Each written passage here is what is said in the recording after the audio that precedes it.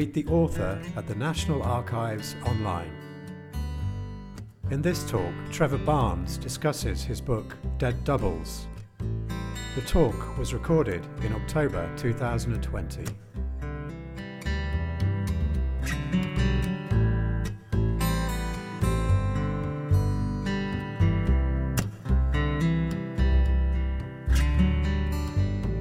Welcome to the Meet the Authors series at the National Archives online. I'm really pleased to see so many people here tonight, and I'm sure that is a tribute to the quality of the two speakers that we have. We have Trevor Barnes, journalist and noted author of our featured book, Dead Doubles, and he will be in conversation with Professor Christopher Andrew, Professor Emeritus at Cambridge, and a specialist in the history of the intelligence studies. Okay, so with no further ado, I will pass across to Christopher. Thank you. Thank you very much. Well, Trevor Barnes' new book is a wonderful example of the unexpected secrets waiting to be discovered in the National Archives. And of course, Trevor not really has discovered some extremely interesting ones, but he's then done what a lot of people who discover really interesting topics about the Cold War don't do. That's to say, he's been to Moscow, which is unusual. He's been to the United States, which is very unusual, and barely believable, he's also been to Dorset. What we shall hear from Dorset surprised me, and I believe will surprise you. So it's no wonder that Trevor has already been interviewed on the Today programme, although he's left the best for tonight, that he's appeared prominently on the news pages of the Times, the Telegraphs, and other newspapers of record. So let's begin at the beginning. And the beginning, of course, is the cover. Trevor, before we go inside your book and look at the secrets that you have ruthlessly extracted from intelligence agencies in the East and West, let's begin with the title. The title is Dead Doubles. And the cover shows probably the most famous of all dead doubles to operate in England in general, and certainly in Dorset in particular. So what is a dead double? A dead double, Chris, is the name which is generally given to a particularly Russian illegal who takes on the identity of another dead person. The KGB specialized in trawling various cemeteries around the world for the identities of young people who died in their infancy or early adolescence, and then taking their identities and working up an alternative, what was called a legend, for their illegal agent to adopt. So this technique was put, for example, by Frederick Forsyth in Day of the Jackal, and was used by his assassin, but it was particularly a speciality of the KGB. And so what they would do is literally tombstone, as I said, these cemeteries. And it plays a role in this particular story because, multifaceted though it is, one aspect was how two of the spies got their false passports. We'll talk about those in a moment. And indeed, that was a classic example of a dead person whose identity was, or two dead people whose identity was taken and adopted by the KGB for a couple of their illegal agents. Just by way of background, the Russians traditionally have had two types of agents, illegals and legals. Legals are the majority of their officers who operate out of embassies and so have the benefit of diplomatic status. But illegals are the ones who, as I said, adopt a completely different personality. They forego, they erase their past, take on a new identity, and they are illegal, deep cover people who are in some ways regarded by the Russians as their special treasure, because of course they're less likely to attract the attention of the domestic intelligence services. Well, this particular illegal has attracted and continues to attract the favorable attention of, amongst others, Vladimir Putin. So even though there's absolutely no reason to believe that Putin's Secret Service is anywhere near as good as the one that you've been studying, what has Putin said about your particular dead double? Well, one of the 5 spies who made up the Portland spy ring went by the name, when he was operating in Britain, of Gordon Lonsdale. He was masquerading as a Canadian businessman selling jukeboxes of all things. His real name emerged only after he'd been arrested and there'd been a trial, and MI5 had sleuthed his real name out to be Konon Trofimovich Molody. And he has been described by Vladimir Putin only very recently in 2017 as a legend, a sort of legend upon which is based the whole reputation and mystique, one might say, of the Russian Foreign Intelligence Service, and in particular of their illegal service. So we may come back to this later, but I think some comparison between the extraordinary sophistication of the Russian illegals that you've looked at and the kind of people they nowadays send to Salisbury is very much, I think, to the advantage of your period, when also they didn't assassinate people, at least in England. So very briefly then, we've identified who the dead double is, or rather you have done. He's Konon Molody, and he manages to take the identity of the Canadian Gordon Lonsdale. So he's in Britain. What are these secrets that he's after? Where is he intending to get them from? And how important are they? Well, the focus of Konon Molody's attentions was the top secret underwater research establishment Britain had in 1960-61. I mean, it's very important, I think, to set this story in context. I mean, as L.P. Hartley famously said, the past is another country. They do things differently there. And although we're talking about Britain only 60 years ago, in many, many ways, it was so different. I mean, first of all, we were right in the midst of the coldest period of the Cold War, with massive stockpiles of nuclear weapons, both east and west. The Iron Curtain had been established, but hadn't actually taken concrete form, as it was only to do in 1961, when Berlin was scarred by the building of the Berlin Wall. That was only in 1961. Back in Britain, Britain was at this interesting turning point. We were coming out of the period of really genuine austerity after World War II. The cultural tectonic plates were just starting to shift. The Beatles in 1960 had just finished doing their first exile in Hamburg, and they returned to give this amazing concert up in Liverpool at the end of 1960 that was meant to have founded Beatlemania. So it was very, very different, obviously a very deferential society. And it was in this society that the Portland Spying took place. And also, back in 1960, believe it or not, Britain had the world's third largest navy. And we also were building our first nuclear submarine. And this first nuclear submarine was called Dreadnought. And again, also, though it may seem a little hard to believe for us modern Brits in 2020, Britain in many, many areas was right at the leading edge of technology. And in this underwater detection establishment down in Portland, the Brits had developed a world-beating sonar for that nuclear submarine.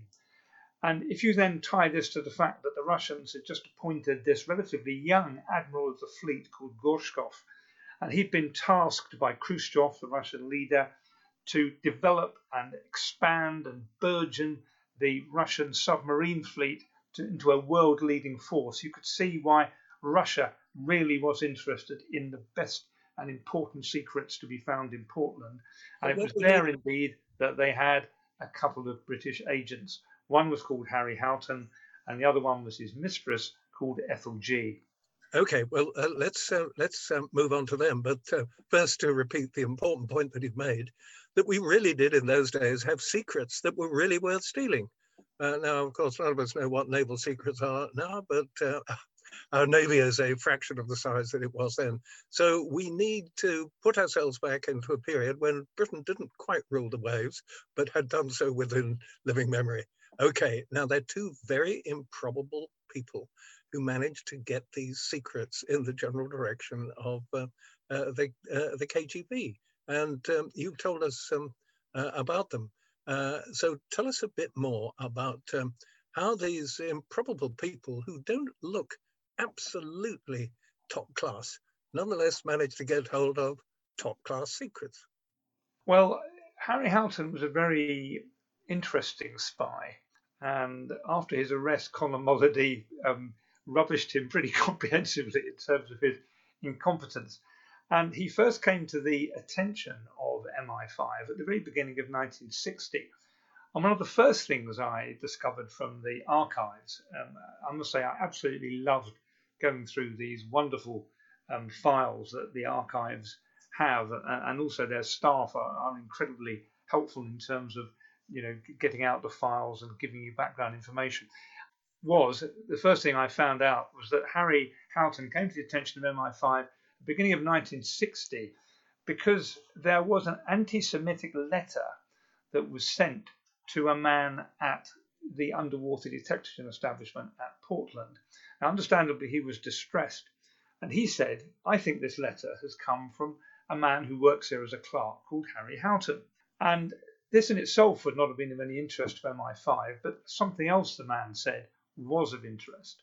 And this was that this man said that 4 years before, in 1956, Harry Houghton, who'd been working at the UDE, as it was known, since his return from Poland, where he'd worked in the Naval Attaché's office in Warsaw. Back in 1956, this man said that Houghton had been accused and investigated for taking secret files out of the strong room without permission.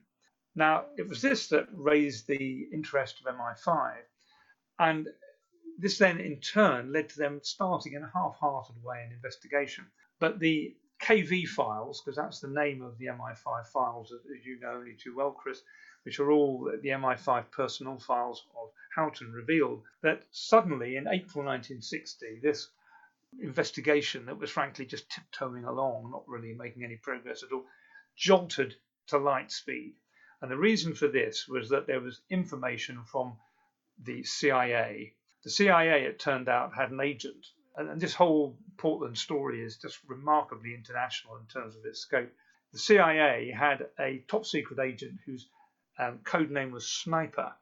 And he'd been feeding information to the CIA, incredibly valuable information, for a couple of years. And then at the end of April 1960, he said, "I am giving you some really important information, that there is a spy operating in the Admiralty at the moment. His name, I don't know. It's something like Hupkenner. In other words, it started with an H. This person was recruited by the KGB in the early 1950s when this person was working in the Naval Attaché's office in Warsaw, came back to Britain and worked in the Admiralty and was taken over by the KGB in Britain. There was only one prime suspect, and that was Harry Houghton.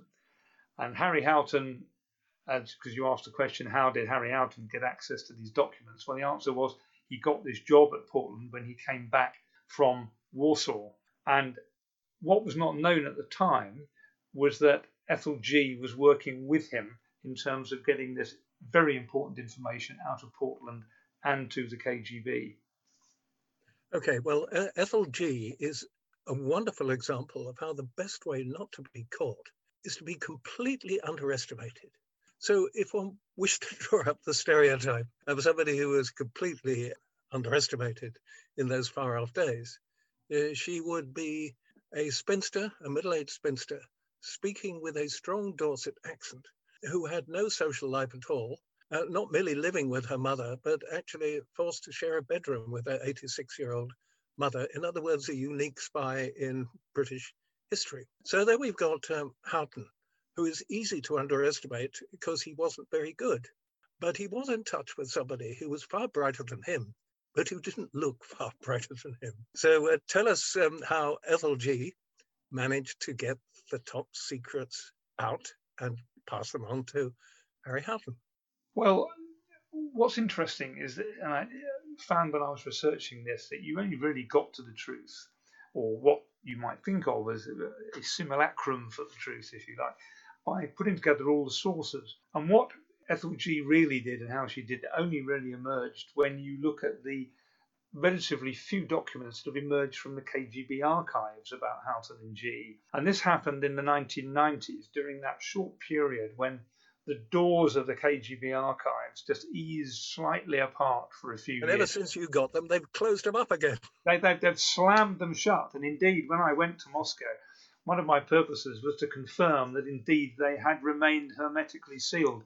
And the gentleman I spoke to involved with the modern KGB, called the SVR, said, yes, that's it. I don't know what the Russian for "not a hope, mate" is, but that was in effect what he conveyed to me. But in this short period in the 1990s, certain documents were allowed to be seen by carefully vetted former KGB people, who in turn then did certain deals with Western spy writers to produce versions, I call them in the book Russian versions of the truth about what went on. But what emerged from those documents, published in the 1990s, was that G had formed a relationship with Houghton. Houghton had got divorced in 1956-57 from his wife, who plays an important role in the story. Her name was Amy Houghton, otherwise known as Peggy. And at around that time, Houghton had formed a relationship with Ethel G. It was a rather strange one because in these times and in the 2020s, you expect people to spend the night together and pass more time together. But by all accounts, it was pretty much platonic for most of the time. And we know this because... Except in a hotel which you have tracked down in London and is on your walking tour, which I shall refer to later. Well, the only time they did spend the night together as masquerading as man and wife was when they came up to London to pass the secrets which G extracted from Portland to give to their KGB controller, who was no less than Gordon Lonsdale. But most of the time, you would find that Houghton would basically meet Ethel G. They would go to local pubs. G would then return, as you said, to this rather sad bedroom which she shared with her 86-year-old mum. The only other two people living in her house in Hamborough Road on the Isle of Portland were two other elderly relatives who were both well over 70. And we know that G didn't spend any time round at Houghton's because MI5 actually bugged the cottage of Harry Houghton, and also they recruited a neighbour who was called Cyril Bogust, who was a special constable, remarkable for the fact that he only had one working eye. As a MI5 report said, he would have been a remarkable detective if he didn't have a glass eye. And Cyril Bogust agreed, after being talked to by MI5 and Special Branch, to keep a watch through his net curtains on Mr. Harry Houghton. And this resulted in... Well, it's not looking too promising from the point of MI5 thus far. There is an illegal operating in Britain after secrets, naval secrets, probably vastly more important, but I don't know that, than anything that we have now. And there's a secure chain which leads from the UDE to Conan Molodi. So how on earth, and obviously not with a poor man with one eye listening through the wall or wherever he was listening in Dorset, how on earth does MI5 discover these three people? Well, it's a fascinating story. I mean, as far as I can work out, the release of these MI5 files is the first time anywhere that a Western intelligence agency has agreed to and been able to release all the files that set out the story of a major early Cold War investigation, right through from the first clue, right the way through the investigation to the arrest, to the trial, and then to the negotiations in prison, ending up in the spy swaps. So you have the whole narrative arc laid out. And in short, to answer your question, it was a fascinating and exciting process, which began really to gather pace, as I said, when the CIA spy sniper had provided this priceless bit of information to MI5. So MI5 immediately started to investigate and put surveillance onto Houghton. So they intercepted his mail. They also put bugs on his phone in his cottage just outside Portland. They started also, when they collected information from these sources, to follow him. And the next crucial breakthrough was in July 1960, when they followed Harry Houghton, who came up to London with Ethel G and stayed in the Cumberland Hotel, which, as you say, is on the Portland Spiring walking tour. And they were followed out to the Old Vic Theatre near Waterloo Station. And there they were seen to meet a mysterious man who actually was called Lonsdale. MI5 didn't realise this at the time. They thought he was a Polish intelligence officer. But from the number plate of this car belonging to Gordon Lonsdale, they worked out who it was. Then MI5 contacted the Canadian intelligence service, the Royal Canadian Mounted Police, the Mounties, to find out more about this Canadian businessman. And they discovered some basic details about him being born in 1924 and so on and so forth. The next breakthrough came a month later when Houghton, on this occasion, alone came up to London and met Lonsdale outside the Old Vic Theatre, but on this occasion went to Steve's Cafe, which you can still see. Also, there's a sign when I went along to the area around there on the wall. And MI5, the watchers, took the very bold decision to actually follow Lonsdale and Houghton into this old-style cafe. You can imagine the scene, the evaporation dripping down the windows. You had the old chrome steamer for the pretty ghastly coffee that was very often served up at that time, a lino on the floor, and the two spies went and sat facing each other, and the MI5 people went and sat directly next to them, so close indeed that the MI5 watcher said that he could feel Houghton leaning back in his chair as he was talking to Lonsdale opposite. Houghton, by the way, being such a bad spy, wasn't, of course, lowering his voice. He was talking at his usual voluble pace. This conversation was overheard and said, let's carry on meeting first Saturday in the month. Houghton said, look, I've got, quote, plenty in my attaché case for you tonight. And that was the next stage of the investigation. But then it all seemed to go strangely dead at the end of August 1960 when Lonsdale literally vanished. He just disappeared off the face of Britain, and MI5 had no way of finding out and had no idea where he'd gone.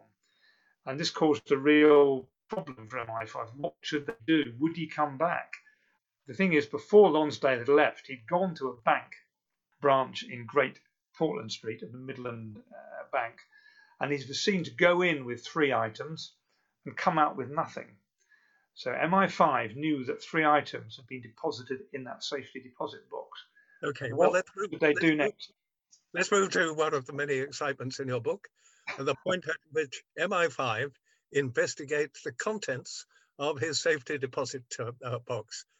So take us through the contents and how they got access to them.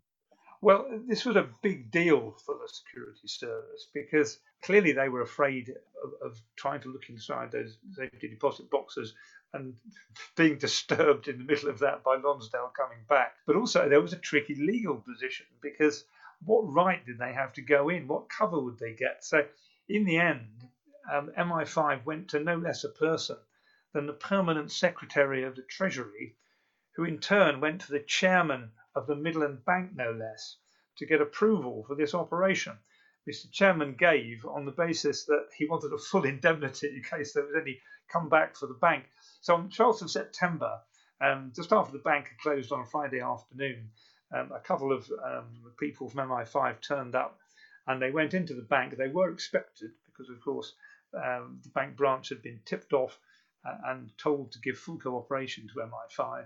And the 3 items, there was a deed box and 2 attaché cases, were taken to the then top secret MI5 laboratory near St Paul's Cathedral. You can imagine the scene, the trestle tables, the strip lights, and the material was open. There was this wonderful man called Jagger, who was the sort of MI5 factotum, enormous guy, former soldier, over 6 foot, enormous shoulders, used to wear an undertaker's suit most of the time. But even though he was extremely big, he had incredibly delicate fingers, and it was he who basically got feathered the locks undone for the attaché cases. And most of the material was interesting, but not at all of value to MI5 in making any decisions. It was various photographs, it was account books relating to this jukebox business that Gordon Lonsdale was involved with. But they were really quite disappointed until the man who was leading the MI5 investigation, fascinating counter-espionage investigator called Charles Elwell, spotted this, which was a Ronson cigarette lighter, very fashionable in 1960. And Elwell posed a question. He said, what on earth would Lonsdale do, leaving his cigarette lighter in these items? They're obviously meant to be of value to him. So he said, can you put this item under the X-ray machine? Which they did. And they saw under the X-ray machine that the interior was hollow. So they decided in turn to extract the top. And at the bottom of the Ronson one belonging to Lonsdale was a piece of baize, green baize with a screw.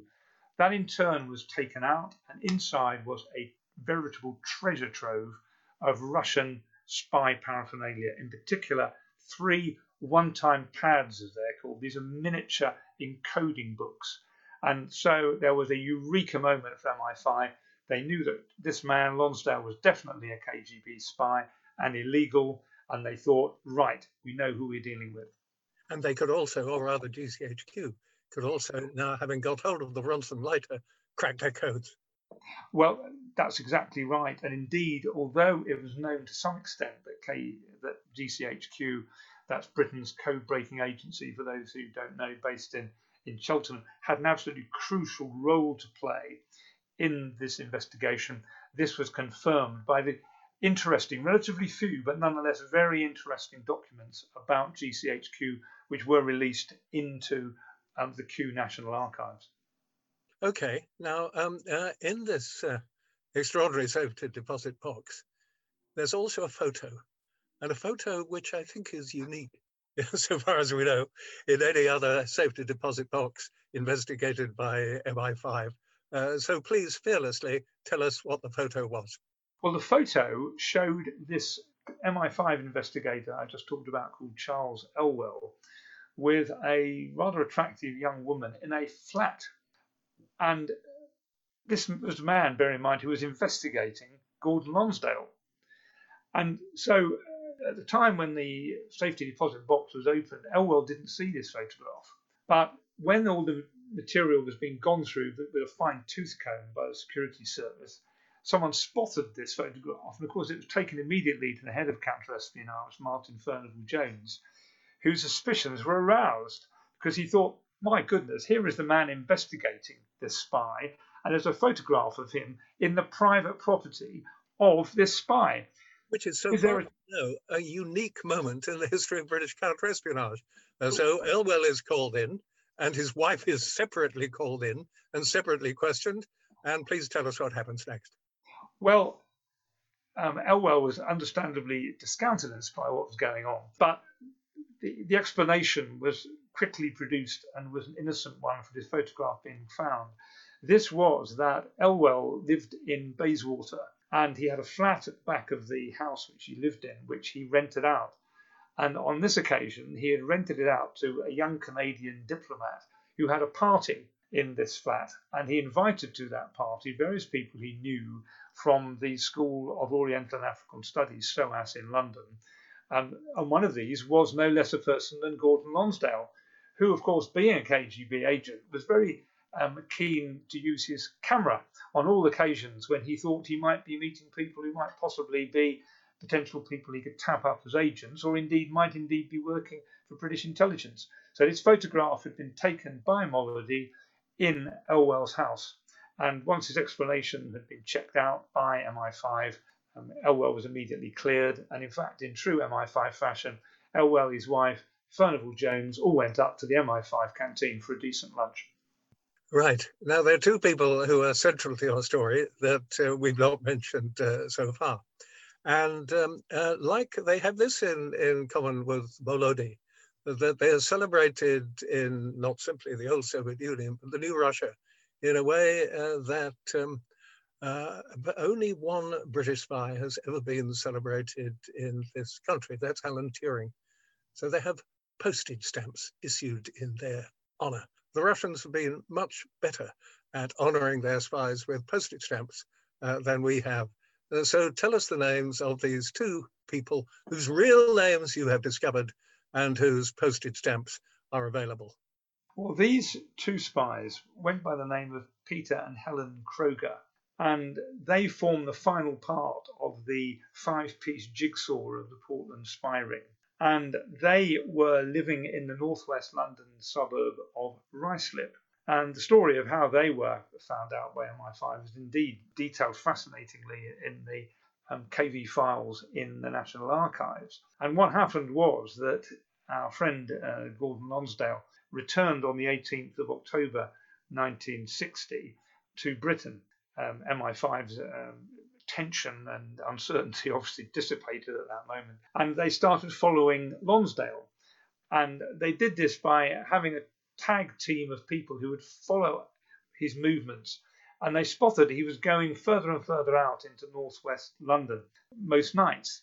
And they slowly tracked him out to Ruislip. And at the very end of October, they followed him from Ruislip Manor Station to a little passageway which led into a road called Cranley Drive. And the watchers were afraid of following him in case these the highly trained KGB illegal, as they knew him to be at the time, was waiting at the end of the passageway. So they knew that Lonsdale was going somewhere in that area to see someone. So they set up what they called an observation post, an OP. And they set this up in a house that was in Cranley Drive, 1 Courtfield Gardens, where a couple called the Searchers lived, Bill and Ruth Search. He was an aeronautical engineer.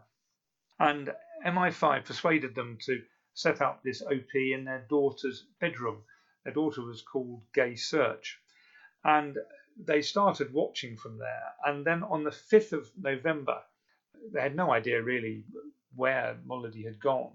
One of these MI5 watchers was down in the bow window of 1 Courtfield Gardens when out of the cottage opposite emerged suddenly Gordon Lonsdale. And the bungalow he'd emerged from was 45 Cranley Drive in Ruislip. And that was lived in by this man, Peter Kroger, who pretended to be an antiquarian bookseller, and his wife, Helen. And immediately MI5 and Elwell thought that it was likely that they were Lonsdale's communications specialists, communicating with Moscow Center. That was the name given to the KGB headquarters based at Lubyanka at that time. They might be using either radio method of communication. We can talk about that a bit later if people are interested, or by means of microdots. These are really, really absolutely microscopic photographs of secret documents. The documents reduced from this size right down to an absolute tiny spot the size of a full stop. Obviously useful for our friend Peter Kroger, because he could replace the real full stop in an antiquarian book with a microdot, or by live or dead drops. So that was their role, that was their name. But indeed their real identity only emerged after they were arrested on the 7th of January. And MI5 discovered that in fact they'd not caught 2 sprats in their net, but 2 rather large and juicy mackerel. Because their real name...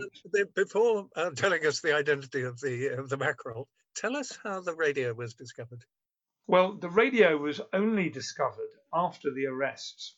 The arrest took place on the 7th of January, and they were precipitated by a move by the CIA agent we talked about earlier called Sniper. And on the 4th of January, he sent this emergency message to the CIA in Berlin, to their operating base, and said, look, I'm going to defect tomorrow. So immediately alarm bells rang in Washington, DC, but also in London, because the CIA had a very close relationship with British intelligence. And immediately they informed British intelligence and MI5 of this impending defection. And it didn't take too much spy tradecraft to realize that this defection threatened the whole MI5 operation involving the Portland spy ring, because there was a risk that if the spies were not arrested when he defected, or she, because they didn't know what the identity of Sniper at the time, the KGB would immediately go over the whole trail of the intelligence to which Sniper had access, and that this could mean that the KGB would alert the 3 KGB spies operating in the UK, Conor Molody and Peter and Helen Kroger, as they were known at the time, and that they would just flit and disappear. They would be exfiltrated by the KGB. So that was, what led to that. They're arrested, they're taken to trial, they're found guilty, and the story doesn't end there. So tell us, first of all, what happened to them after they were arrested. And then secondly, tell us what happened to them after they were found guilty. Yeah. I'll also tell people how the radio was found. In summary, absolutely fascinating. As I say, it's like one of those classic Matrushka Russian dolls that you open up and there's another one within another one. Anyway, what happened here was that after they were arrested, the Krogers refused to give their fingerprints. So a court order was given and their fingerprints were taken against their will.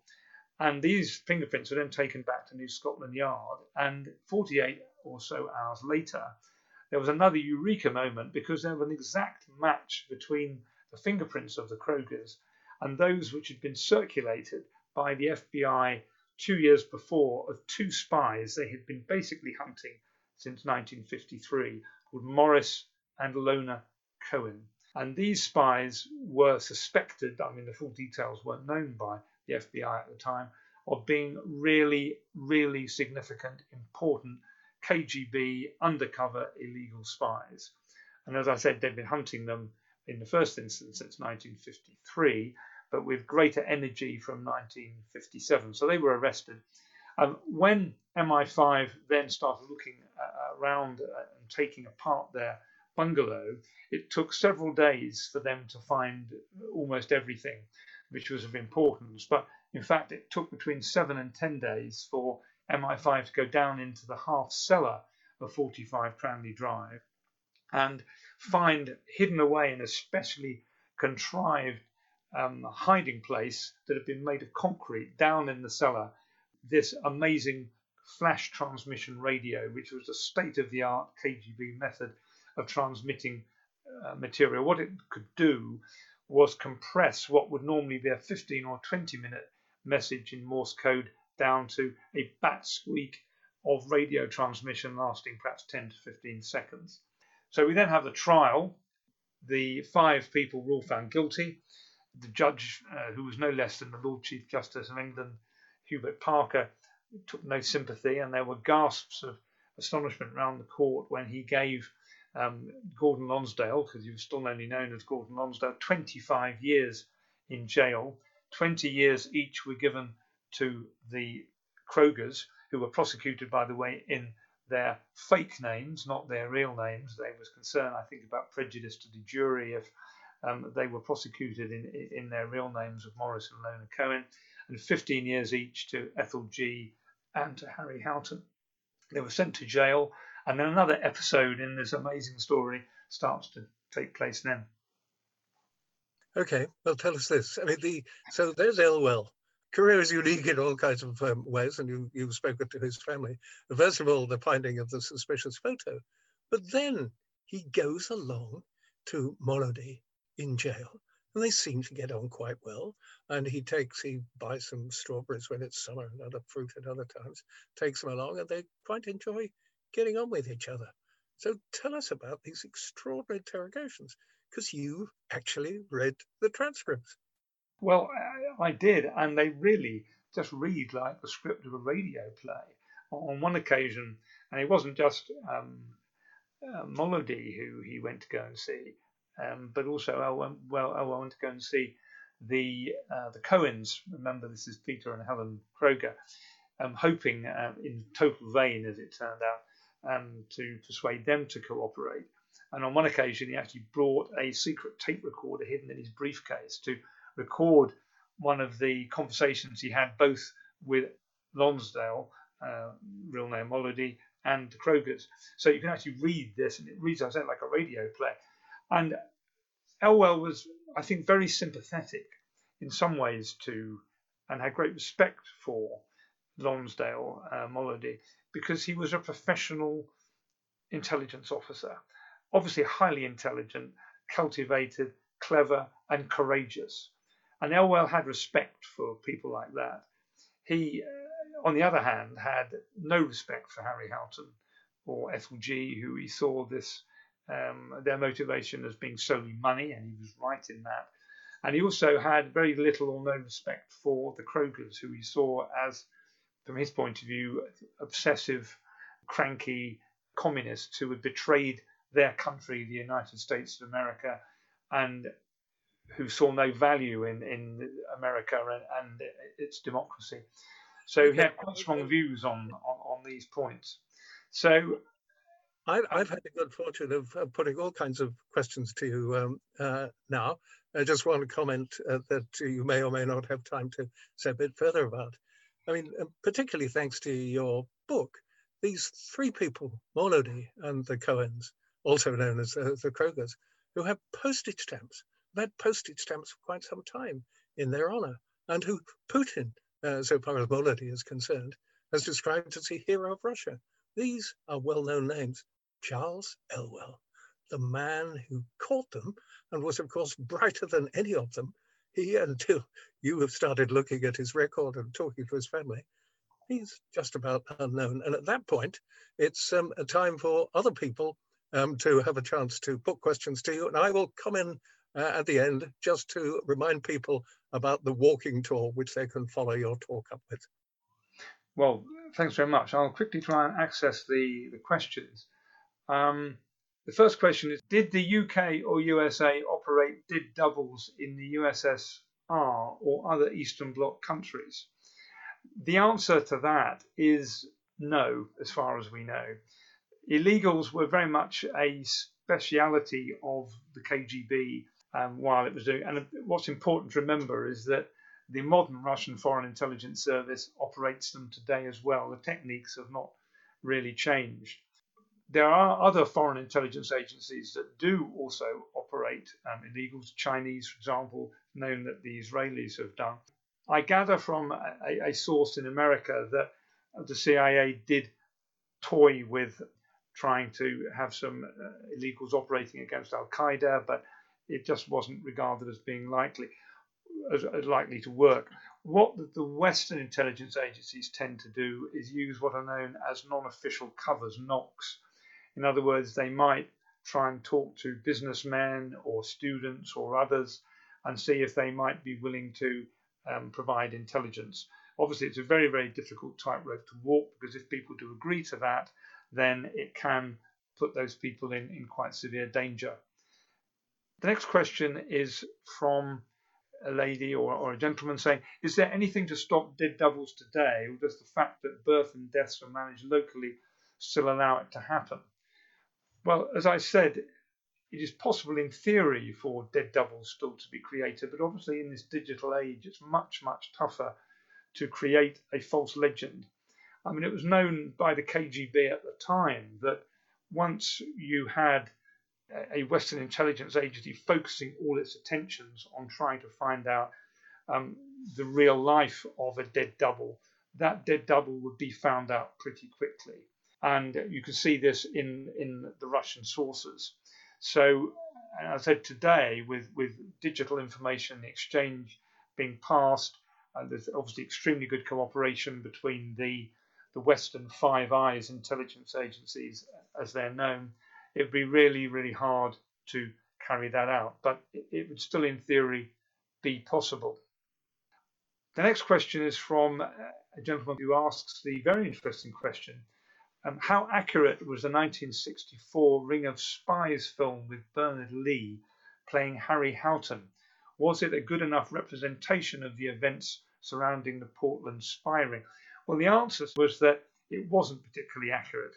It was made very soon after the events of the trial, and a number of things were just completely secret. Like, for example, the important role of Sniper, the CIA agent. There's not a reference to that at all.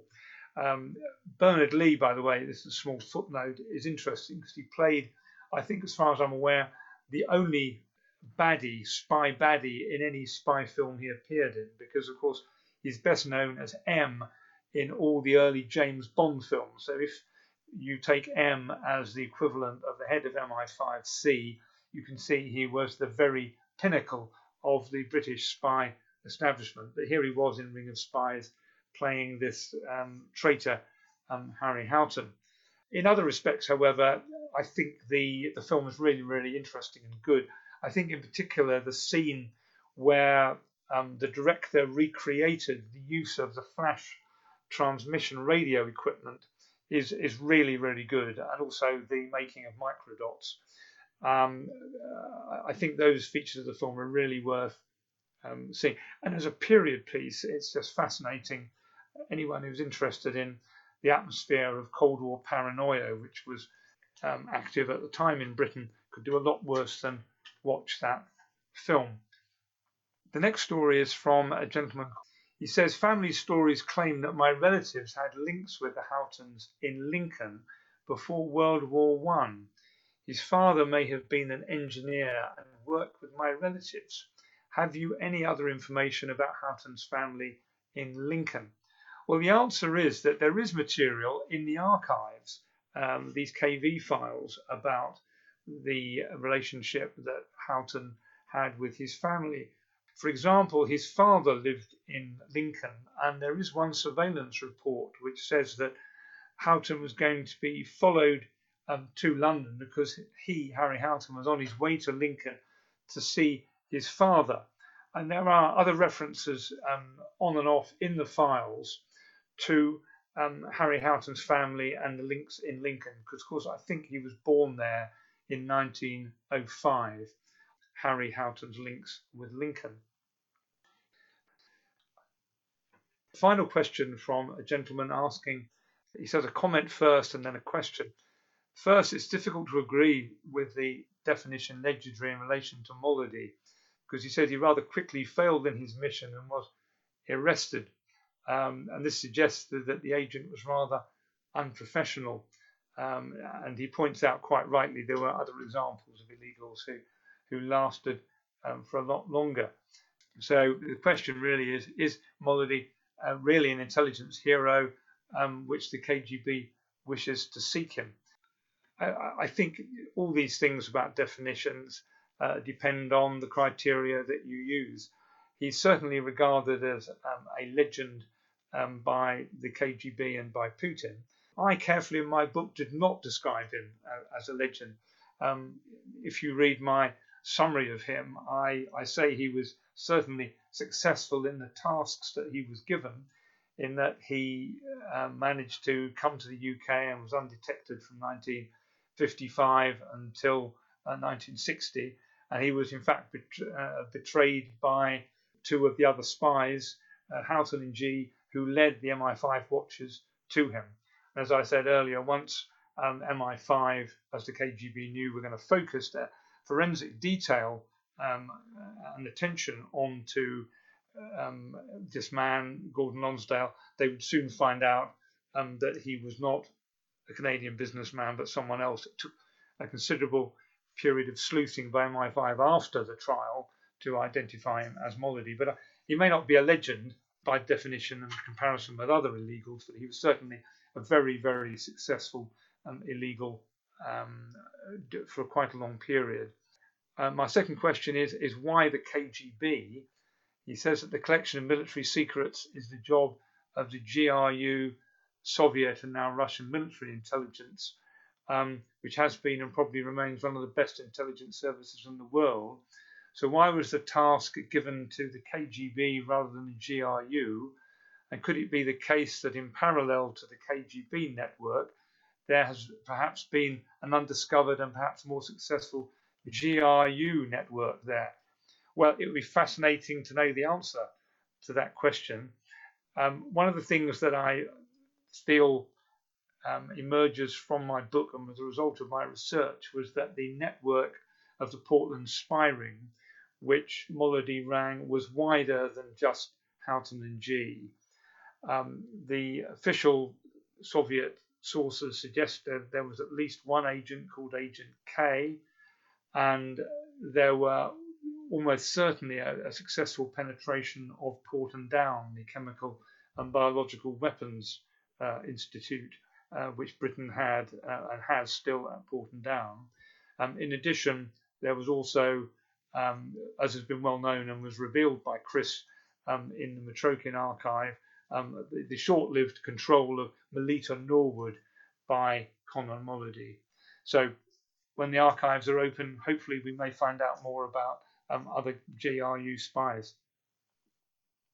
I think I've answered all the questions. Hopefully we have a minute or two for Chris to possibly make some closing remarks. Well, the two closing remarks are, first of all, I mean, very good point that was made, and you had some very interesting things to say about it, which is how good were they? Well, I think if one compares past and present, I mean, it took an extraordinarily intricate and well-conducted inquiry to discover Molody and the two Cohens. Now, what happened with in Salisbury was the two presumed presumed on good evidence assassins, unsuccessful assassins. They did assassinate somebody, but it wasn't the person they intended. Bashirov and Petrov, and people just working, not with access to secret material, but just looking on the internet for people in the Soviet Union, as was, Russia is now, with lots of motoring offences in a Mercedes. Now they got on, it seems, to the real names, Shepiga and Mishkin, and one's only got to look at the CCTV. And these two people were walking along together, having a jolly good time, just breaking every basic rule in the book. So however good or bad Molody was, he was, it seems to me, very considerably better than the ones we've had recent experience of, and also considerably less homicidal. Now, the final thing to mention about your book, Trevor, is that it is unique, and this is something I do intend to imitate in my next book. And as you know, imitation is the most form of flattery. There is a walking tour. It's near the beginning, and it shows you GCHQ, London office, quite close to MI6 HQ, MI6 headquarters, quite close to MI5, and it shows you Houghton's usual London address, in other words, Cumberland Hotel, and the various addresses of Lonsdale. So this is not merely a book to read and to purchase, but also to take with you and have the first spy tour in London connected with Molody and the Cohens in the history of London walking tours. So we all look forward to that, as well as to your next book, Trevor. But in the meantime, buying many copies of this book seems to be...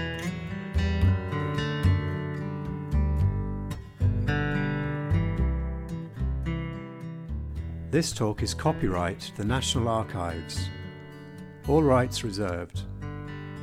It is available for reuse under the terms of the Open Government Licence. Visit our website to discover more talks and follow us on Twitter, Facebook and Instagram for news and updates from the National Archives.